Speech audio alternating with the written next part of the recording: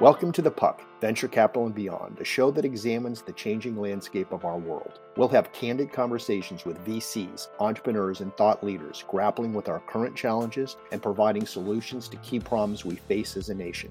I'm Jim Beer, president of CMBG Advisors. This podcast brings change makers to the table to discover the inner workings behind their decision-making strategies and ultimately to how they got to where they are today.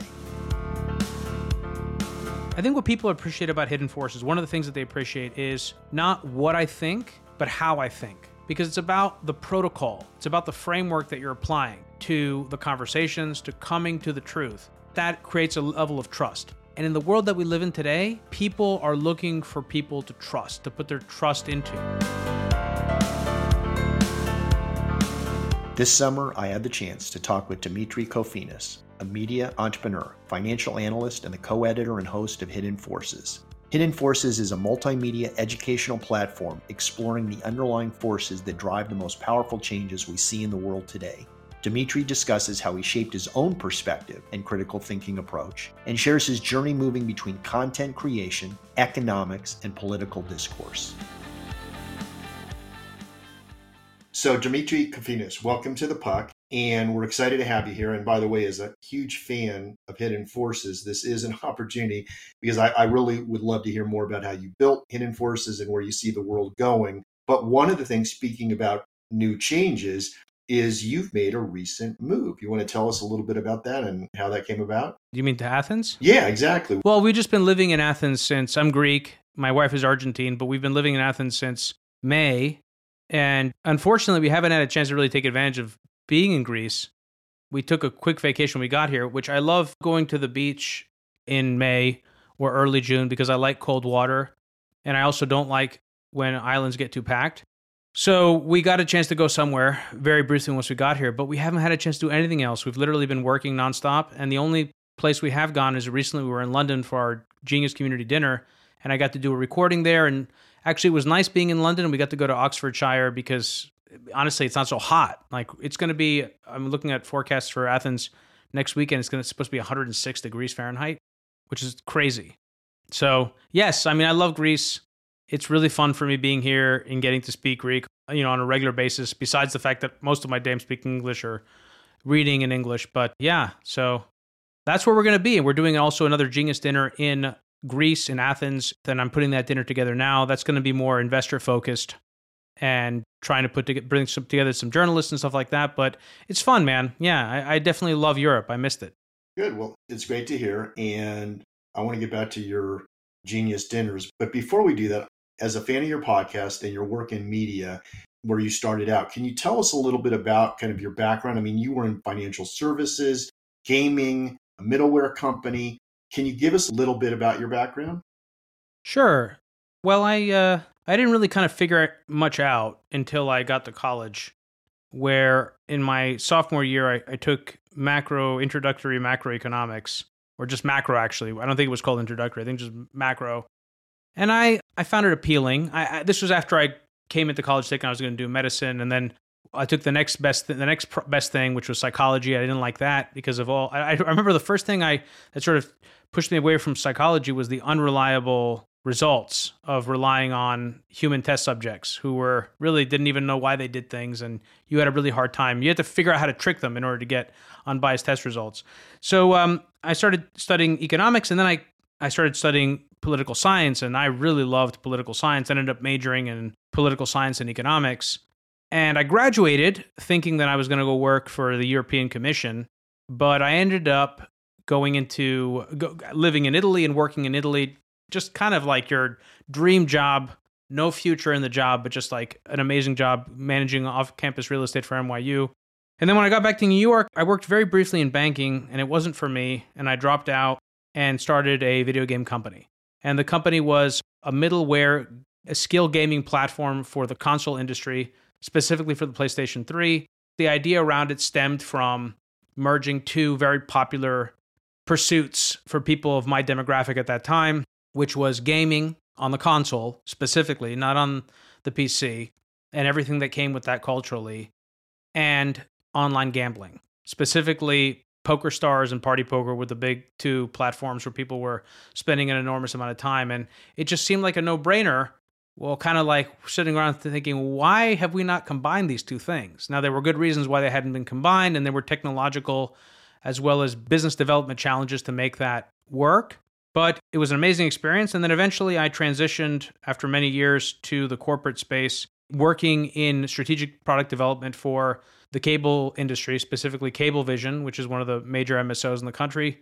And that was mainly kind of stuff around next generation user experience, UX and UI, user interface design, and application development for the set-top box, which was a very interesting experience, like as a millennial, at the time, a young millennial who's like really like all about cord cutting and, mobile devices, to be trying to think about, and I wasn't a developer, that wasn't my role, but thinking about developing applications and experiences for a really dumb piece of hardware, which is what the set-top box environment is, and one where you have to really you have to think about the lowest common denominator, because you can't just push it out on the best device. You have to push it out on, the dumbest device that's out in the field. So anyway, that was a really, interesting experience, but ultimately corporate America is not for me. And moving past all the details, I ended up getting a radio show in New York on 91.5.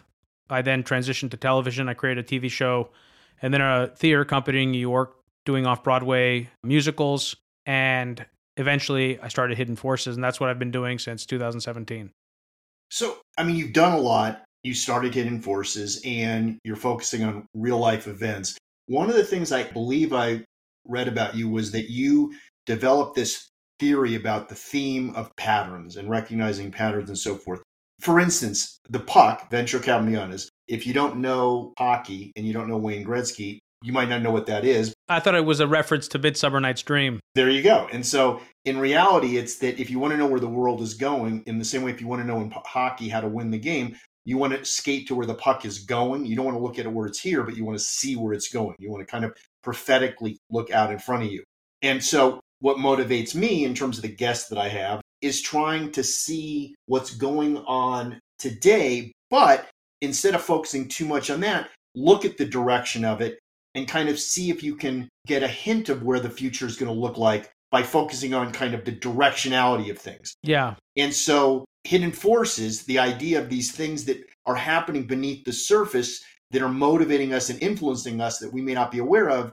When I thought about the idea of patterns, it was the same idea that there are certain ways that things reoccur or organize themselves that help us come to understand the world in which we live. Yes. I've always been intrigued with the diversity of the people you have on your program, the way in which you really give them the oxygen to answer questions and really kind of start to put a framework around where the world is going and deal with some of the complexity that I think is really intimidating to people.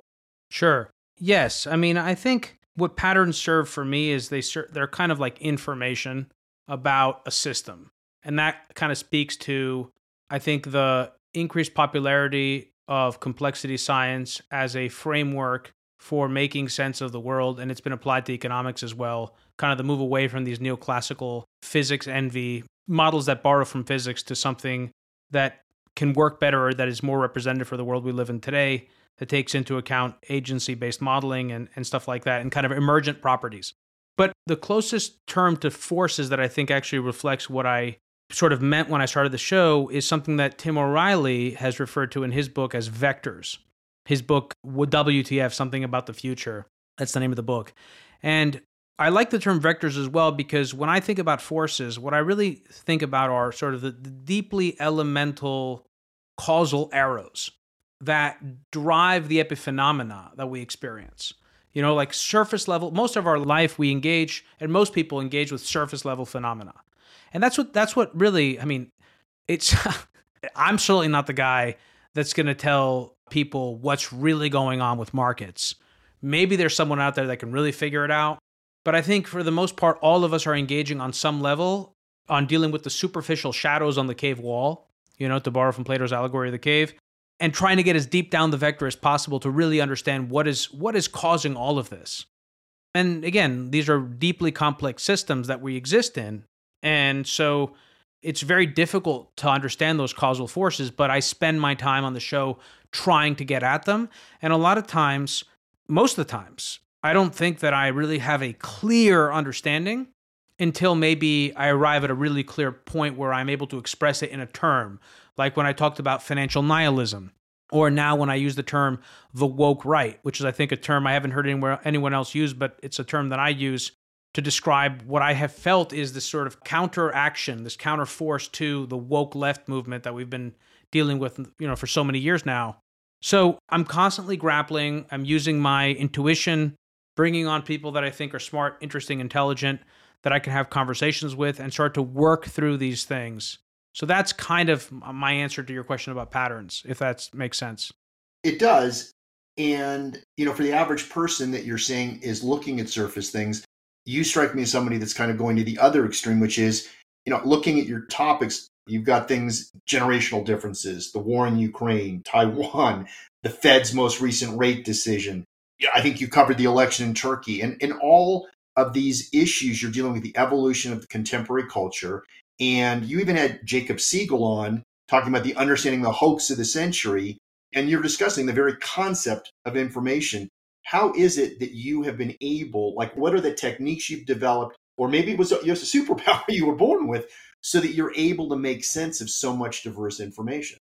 I appreciate you bringing all these things together, Jim.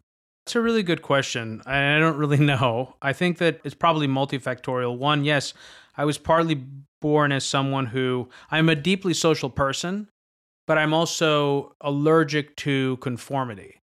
And so I moved around a lot as a kid, and whenever we went to a new school, I really didn't want to participate in the hierarchical sort of political structure of the school system within, my class.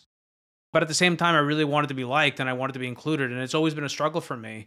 So I think I'm always standing apart in that sense, and because I was also an immigrant family, it was easier perhaps to see the patterns, to talk about patterns, to see the patterns in people's behavior and the water that they were swimming in, because I came from a different pond and I had two sets of experiences and I could compare and contrast.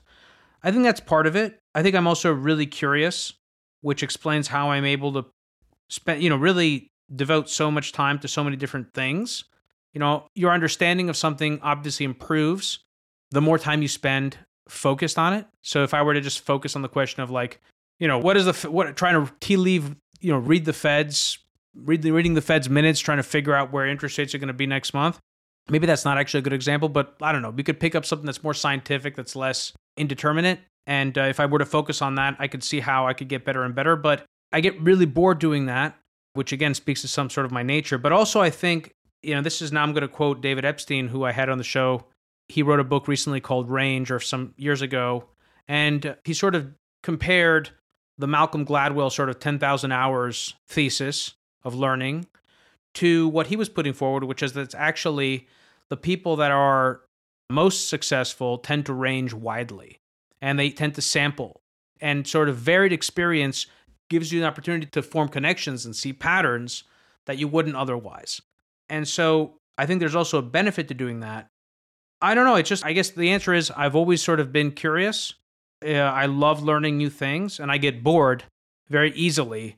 So I think that pushes me to keep finding new things to kind of investigate. And I don't go down the road necessarily with the explicit question, but I kind of let myself, and this is actually an important lesson for people, especially young people that are trying to figure out what they want to do with their lives. And again, David Epstein, credit to him as well. He talks about this. It's important, I think, especially when you're young, to let yourself experiment.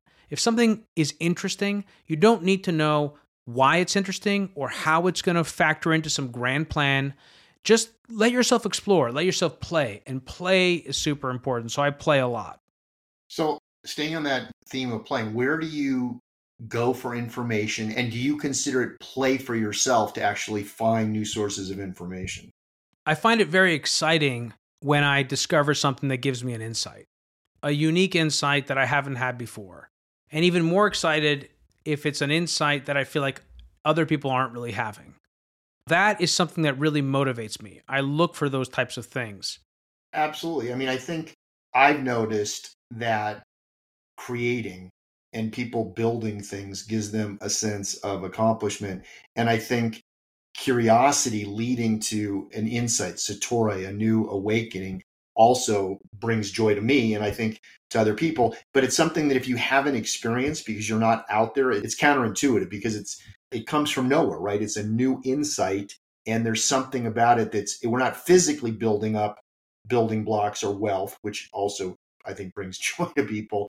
You know, when I started meeting listeners of Hidden Forces, or before I started really meeting listeners, before we created our community, I had a sense that the thing that I thought about what binds our community together. I figured it was, mostly people that came for certain financial insights or certain sort of political insights. I kept thinking about it in terms of what they were after in very more concrete terms. What I've discovered is that more than anything else, what people love is that experience, that exact experience of having an insight, of something clicking into place.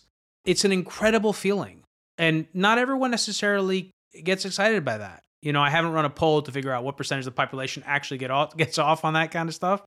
But what I've discovered is the people that listen to this show really do. So I think there's a hunger for that out there, especially today where there is so much social confusion around so many things that are happening in the world. No, it makes sense. So speaking of your background in terms of finance and the work you're doing in financial forecasting right now, looking at the global economy, look at some of the big issues, whether or not it's China, energy dependence, coming out of the pandemic.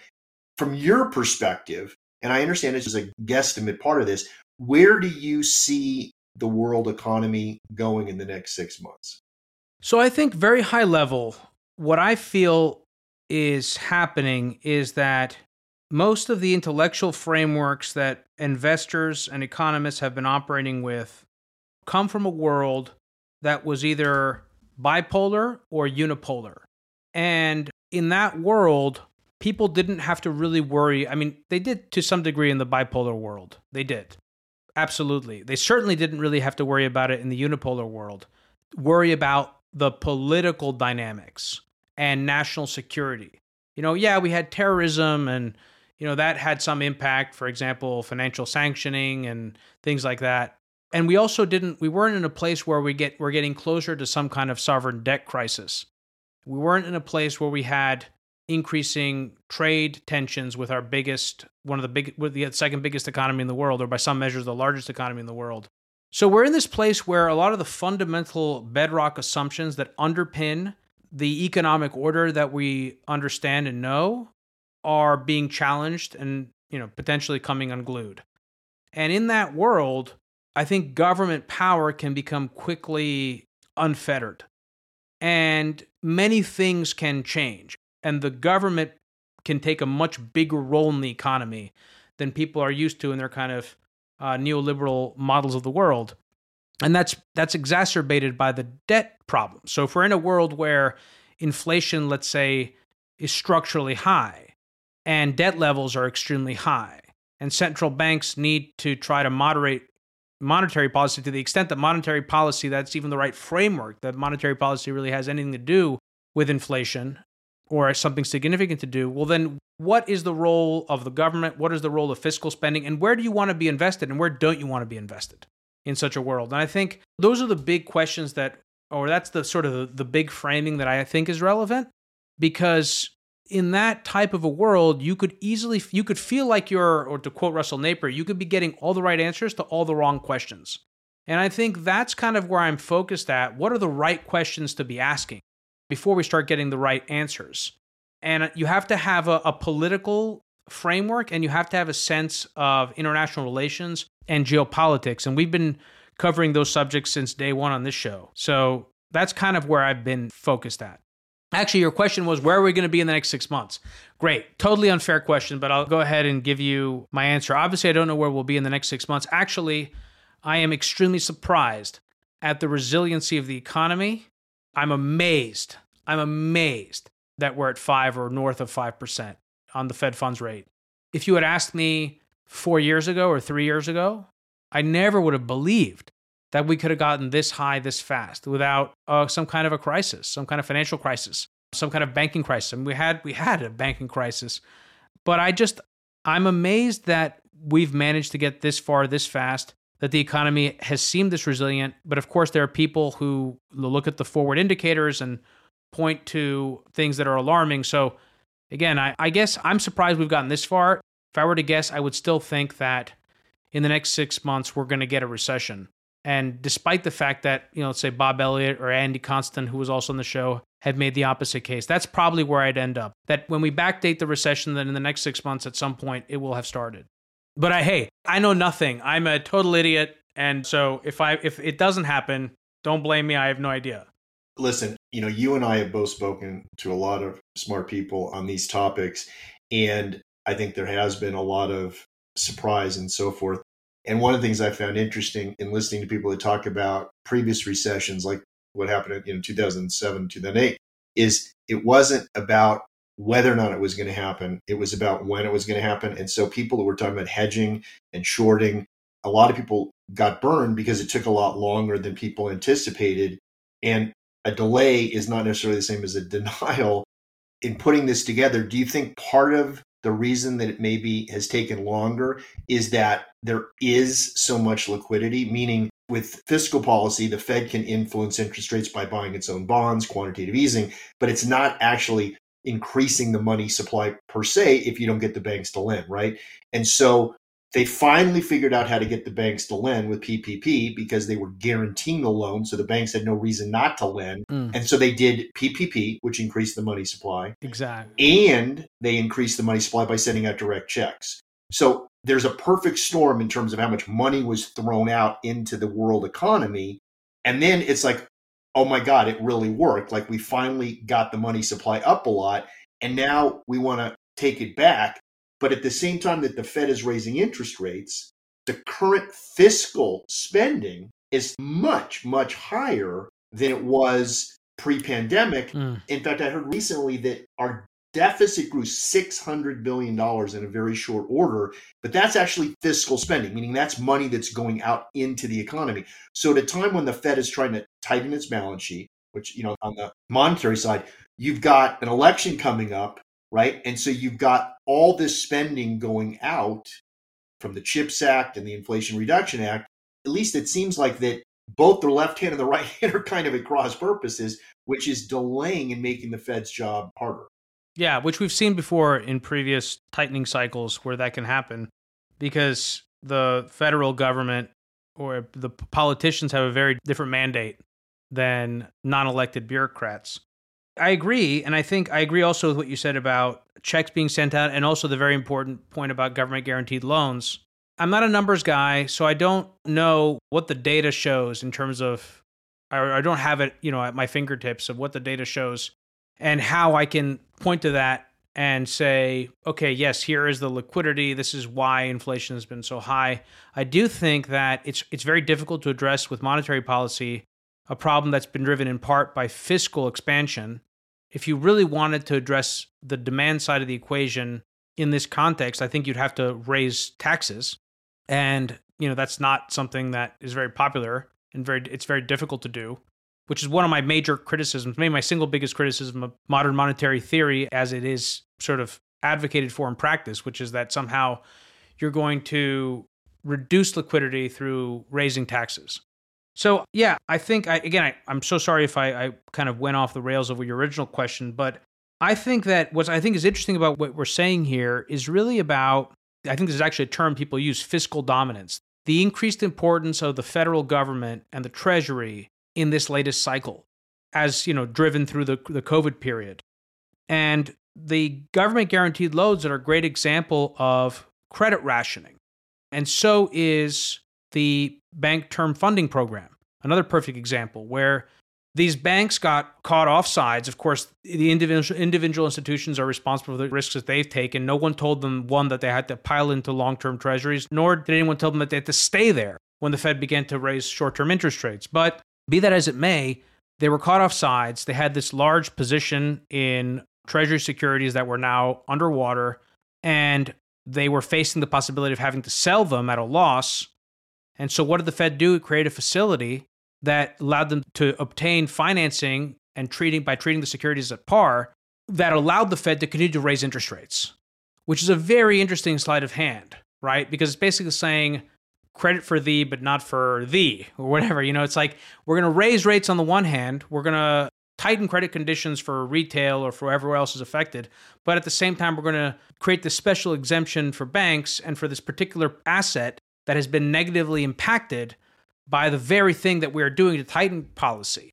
I think this is the world that we're moving into, this hodgepodge world where the rules of the game become increasingly complicated. There are more and more political interjections, and you have to take politics increasingly into account as an investor if you want to avoid catastrophic loss, let alone, make money.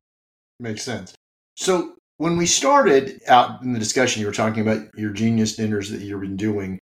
You're bringing people together, engaging in complex discussion face to face. How do you actually find people willing to have such vulnerable conversations at your genius dinners? Good question. I think all the special invites that I've had, that's actually not true. But most of the special invites that I've had, the way that I usually do these dinners is our members show up, and I also bring a good number of guests, special invites, people that I bring in just because I think they could really contribute to the conversation who aren't members of our community. So like in our London dinner, we were 12 people total, 7 members of our community, and 5 special invites. And these were all guests of the show. So there are people that already know me, that have been in conversation with me, that, appreciate my approach and my values and feel comfortable being in that type of situation and are trusting that the people that they're going to be meeting are also going to be of that caliber. So I think I do the same thing in those private settings that I do on the podcast, which is that I set the table quite literally in the Genius Dinners. And I think what also is important is that you're picking people, and this is something I've also learned as I curate these, picking people who are not just appropriate for the subject matter, both from our members and from our guests, our special guests, but also people who are actually interested. Because there are a lot of smart, capable, interesting people who don't necessarily want to have these conversations. They might just be a place in their lives where they're crushing it and they want to relax at dinner. They don't just want to have a conversation about, well, what this exact thing that we're talking about right now was literally one of the core subjects in our latest dinner, whose theme was macro geopolitics. It was looking at the intersection of macroeconomic forces and the geopolitical realities that are beginning to assert themselves in this new multipolar world. And so that's how I tend to try and curate it. And I find that people really want to be part of those dinners. One of my passions is dealing with kind of how do we work on polarization. When you're doing these dinners, do discussions ever get heated? Yes. And in those cases, how do you keep things going in the right direction and respectful? That happened in one of my recent dinners. I've gotten better at doing that as being an interviewer, being a husband. There are a lot of things that have made me a better listener. And I try to make sure that everyone feels included. And I think also because these are pre-existing relationships and these people have been on my program, and because of how I approach conversations, there is a respect for my authority in the context of these dinners and in general. And people understand that. And my job is to ensure and to kind of help moderate. But the reality is we want these conversations to be animated to a degree. You want people to be in this place where they're actually caring about something and there is some level of disagreement. Because I think in the context of that, you need to have some friction in order to begin to get closer to the truth. Or maybe it's actually just that friction is an indication that you're getting into something that's actually worth talking about. Makes sense. So I think there's a level of trust. I guess that I would also say there's a level of trust on the part of everyone that I'm there to facilitate that. And I think also knowing that I'm there makes people feel safe that they can have these conversations. They won't get out of control. But I don't want to exaggerate and suggest that people are coming in like, it's not like people are coming in with that attitude, but it can happen, obviously, when you're having heated conversations. Well, and it's interesting, you go to different gatherings, and in this kind of echo chamber world we're living in, a lot of times, you've got people that have similar beliefs showing up. It almost seems like you have gone out of your way to create these environments where people are coming that do have different viewpoints. They don't always agree with you, and yet there's enough respect, as you would say, for you. And it's like you create a safe space so that they feel comfortable having a referee in the room so that they can have these discussions. Yeah. And look, there are many reasons that I started this community. I mean, first of all, my previous company, which I still own, but I haven't done anything with it since the pandemic when all the theater got shut down in New York, which was a theater company. It was called Offline Productions. And before I created Offline Productions, I had put on an event in conjunction with the New York Open Center, a conference at the New Yorker Hotel. So I think that was probably my first real experience putting on an in-person event of any kind of size. And I started the theater company in part because not only did I want to do theater for all sorts of other reasons, but I also was interested in developing expertise in putting on in-world events. And that's why I called it Offline, because it's very much about the offline world, and which I felt was going to increasingly command a premium. So there was a business opportunity there for in-person events, but there was also, I think, a real need that I felt needed to be serviced. The pandemic really threw a wrench in that temporarily, but I always believed that it would come back. And so, as people begin to really struggle not just to find community online that feels real, that connections are strong as opposed to weak, which is what a lot of these online connections are. Besides that, there's also the thing of trying to figure out what's true and what's not true. And it's very difficult to know who to trust, what to trust. That's one big reason that I started the community. And another reason I started the community was because I felt that a podcast like this, in order for me to be successful as a business and as a content creator while remaining true to my values, would be to create a more premium tier like this, which would allow me to focus on quality and not necessarily caught up in trying to chase audience size, which again, we've done very well audience size, but it was also about aligning values for me. So it was those kind of two things that led me to do it.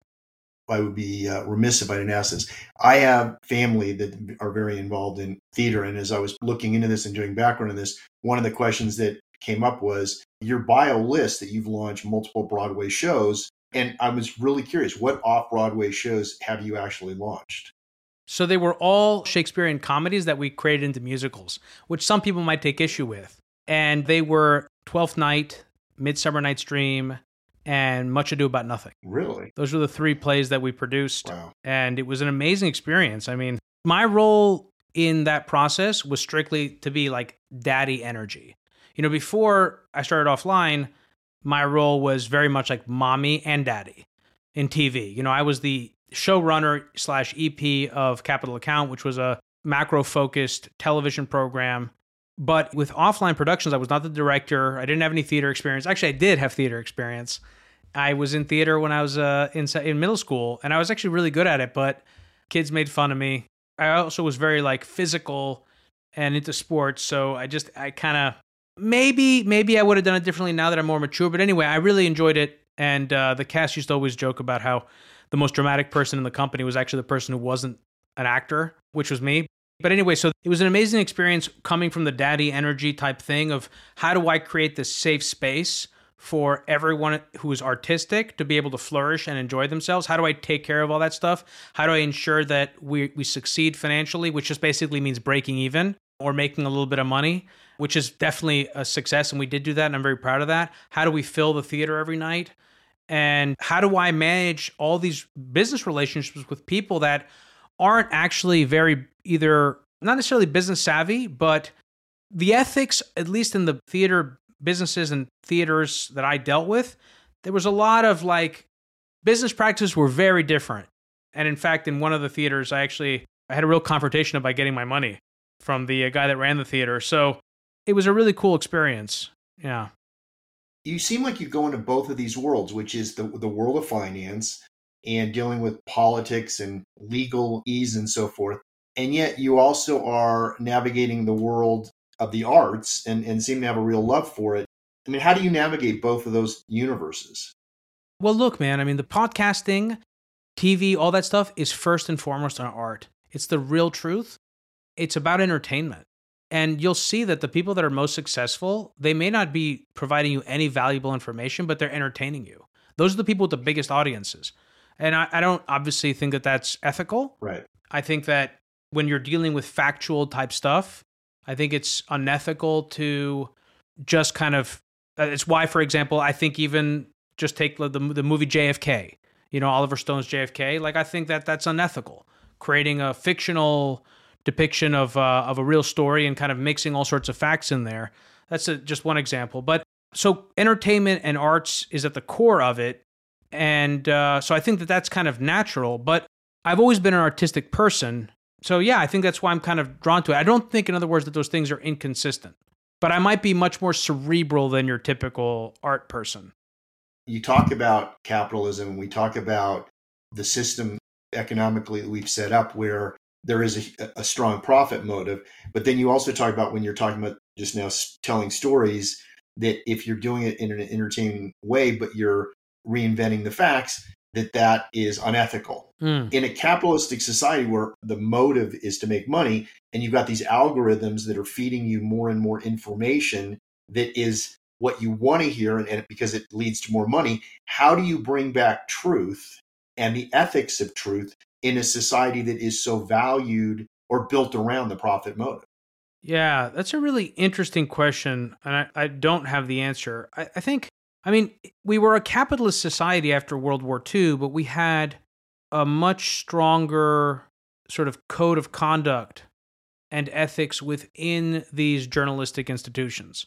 That wasn't mandated, it was practiced, which I think is also an interesting thing to think about, that a lot of times we want to find policy solutions, but a lot of the way that things were when they worked well, I think weren't necessarily because of something that we did explicitly. They were from a common understanding, again, a sense of common identity. Because of the power of the platforms today, these social media platforms, as well as non-social media platforms like YouTube that have elements of social recommendation engines, etc., I do think that these things need to be treated as public utilities. They are immense sources of corporate and private power, the likes of which we've never seen before, because they operate in a subconscious way, hijacking people's brains and driving them towards the actions that they want, which in this particular instantiation are largely corporate. But in a situation where the government and corporate power begin to collaborate ever so closely, that becomes really kind of like 1984 scary, or Brave New World scary. And I do think that as a demos, as a sort of a citizenry, we need to try and push for regulations that will treat these as public utilities. And so, for example, in my opinion, social media platforms should not be ad driven. You know, there needs to be because these are public squares where we go to have conversations. And if the incentives that are driving the outcomes are creating misinformation minefields, and I don't just mean misinformation as in the thing that the government says is misinformation, but I mean like ontologically the closest thing that we can identify as misinformation, we need to be mandating at a very high level certain incentive, just like Glass-Steagall, just like the separation of investment banking and retail banking, something similar in the tech space, and also transparency around how are decisions made to suppress one thing, to amplify something else. And this is very complicated because as these systems become more advanced, the people running them understand them less and less how they came to the decisions that they did. And this is the brave new world that we're entering into.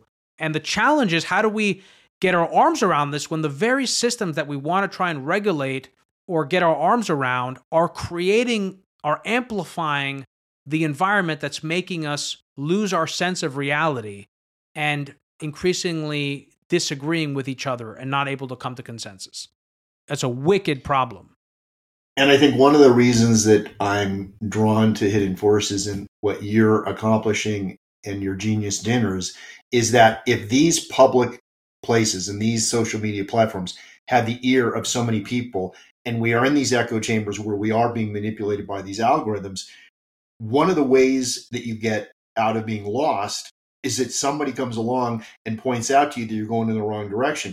If you're only in these social media platforms and getting affected by these algorithms and given this information, you don't even know what you're looking for. Whereas with Hidden Forces, you are trying to bring to the light these kind of unconscious, these hidden things so that people can actually realize, oh, there is an alternative, and to create that environment and that community, so to speak, that can actually develop the power to push back on these large institutions. Yeah, and I think I'm glad that you feel that way. I appreciate that. I think what people appreciate about Hidden Forces, one of the things that they appreciate is not what I think, but how I think. And I think that that's incredibly important, right? Because it's about the protocol. It's about the framework that you're applying to the conversations, to coming to the truth. And I think that that creates a level of trust. And in the world that we live in today, people are looking for people to trust, to put their trust into. And unfortunately, a lot of people take advantage of that. And as trust in institutions declines, which I think we've been living through and I've talked about on the show, what replaces that is unfettered power. And oftentimes that unfettered power is in the form of demagogues or populist orators or rhetoricians, people that can inspire a feeling and inspire a following. So I don't think it's a coincidence that increasingly the leadership that we find in government are people that are like influencers on Instagram. I mean, that's really what a lot of our most popular politicians are. They're not necessarily politicians. They're just really good on social media. I think the real thing that I'm keyed in on is this confusion that exists today around who we are, who I am, who we are as individuals, who we are as a community, what our values are. In other words, what are the things that are important to us that define us, our belief system, who our community is, our tribe, being able to identify those people. If you don't know what you believe in or who you are, you have a hard time finding the people that are in your group and other stuff like that. I think that we're in this period where that communal sense of identity that is supposed to be channeled into the institutions that we talk to when we say we the people, it's unclear. We're going through a major transformation. And I think we've gone through these transformations before, and I think this is one of the big ones. And helping people understand what's happening there and make sense of it is, I think, one of my core missions, at least, for now. Beautifully said. And I would say to our listeners that one of the things I look forward to in going to Hidden Forces and listening to your most recent episodes is I feel a little less lonely, that there are people out there struggling with these complex issues that are mediating as well as you are and uncovering for us kind of some of these hidden forces, so to speak, so that we do have an easier time making sense of this kind of world that is going so fast, right? Having a safe place to go to listen to you talk to your guests has just been incredibly rewarding. And so I urge all of our listeners to check out Hidden Forces and get to know what Demetri's doing. So thank you so much for making the time for the puck today. I really appreciate it, Jim. Thank you for the kind words. Thank you for the conversation.